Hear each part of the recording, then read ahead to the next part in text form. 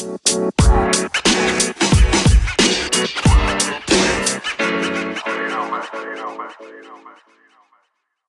morning, afternoon, or evening, wherever you are in the world. Welcome to DBN News for 3/6/2019, the semi-daily news that even plants crave.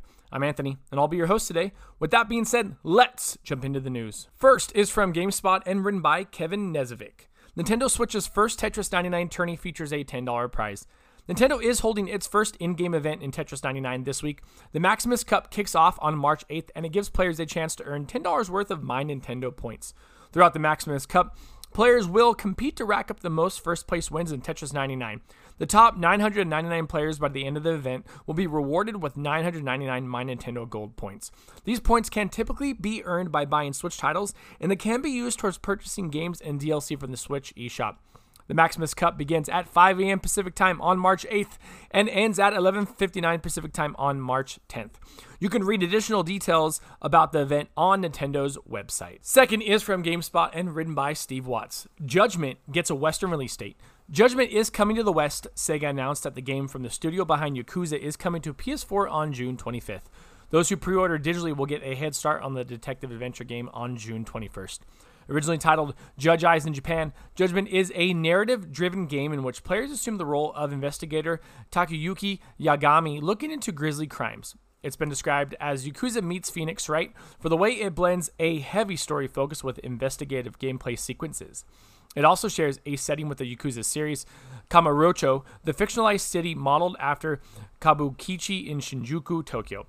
Though it shares some common traits with the Yakuza, though Ryo ga Gotoku studio head Toshihiro Nagoshi says this game is completely different from its other works. Yakuza has become a critically acclaimed series of its own, most recently concluding the gangster melodrama series with Yakuza 6, The Song of Life. If I've learned anything from 7 Yakuza entries, it's that Ryo ga Gotoku Studios makes good on the details it throws into its games. Michael Higman wrote, Judgment provides a fresh perspective of a familiar setting. It may not be a Yakuza game by name, but the spirit seems to still be there. You can investigate Kamurocho's latest crimes as Takayuki Yagami in summer 2019 when Judgment launches exclusively for PlayStation 4. Now enjoy this wonderfully saucy ad from Anchor. Third is from IGN and written by Jordan Serrani. Inside Xbox returning this month, promising Halo the Master Chief Collection update. The next episode of Microsoft's monthly Inside Xbox livestream will air on March 12th, with the company teasing news regarding the Halo the Master Chief Collection. The stream will begin at 2 p.m. Pacific Time, 5 p.m. Eastern, and in addition to Halo the Master Chief Collection, feature updates on DayZ, One Piece, World Seeker, and Xbox Game Pass, according to Xbox Wire. The tease of Halo news comes a day after reports resurfaced of the Master Chief Collection possibly coming to PC. According to Thurrott's Brad Sams, the collection's PC port, which remains unconfirmed, is getting close to release. Developer 343 Industries has continuously updated the Master Chief Collection since its initial release in 2014. Just last year, 343 updated the collection to include 4K and HDR support on Xbox One X. The Master Chief Collection has been available as part of Microsoft's Xbox Game Pass library since September. Last is from IGN and written by Joe Screbbles. Death Stranding is a little behind schedule. Death Stranding has fallen slightly behind Kojima Productions' internal planned release date, according to the man in charge. Hideo Kojima made this statement in an interview with J-Wave. As translated by IGN Japan, Kojima explained, "It's common for studios to fall behind their planned release date, and Death Stranding is very slightly behind our initial plan, but not behind by much."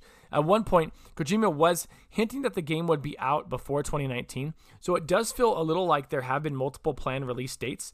Elsewhere in the interview, Kojima explains that the nature of making an open-world game means that he's constantly making adjustments and playtesting new versions.